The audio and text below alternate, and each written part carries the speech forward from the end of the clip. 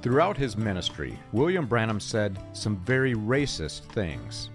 Most of these things today are uncommon and are simply missed by his cult followers because William Branham used loaded language from the 1920s through the 1960s.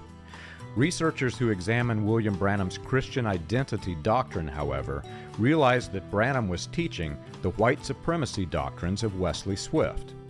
Branham simply omitted the words black and Jew and instead used loaded language.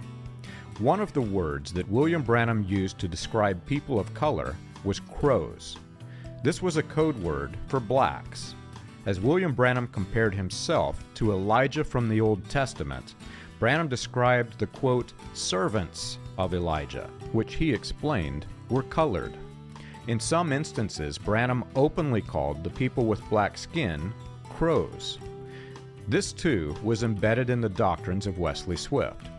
White supremacists of the era called African Americans crows, referring to the Jim Crow laws in America. You can learn this and more on william-branham.org.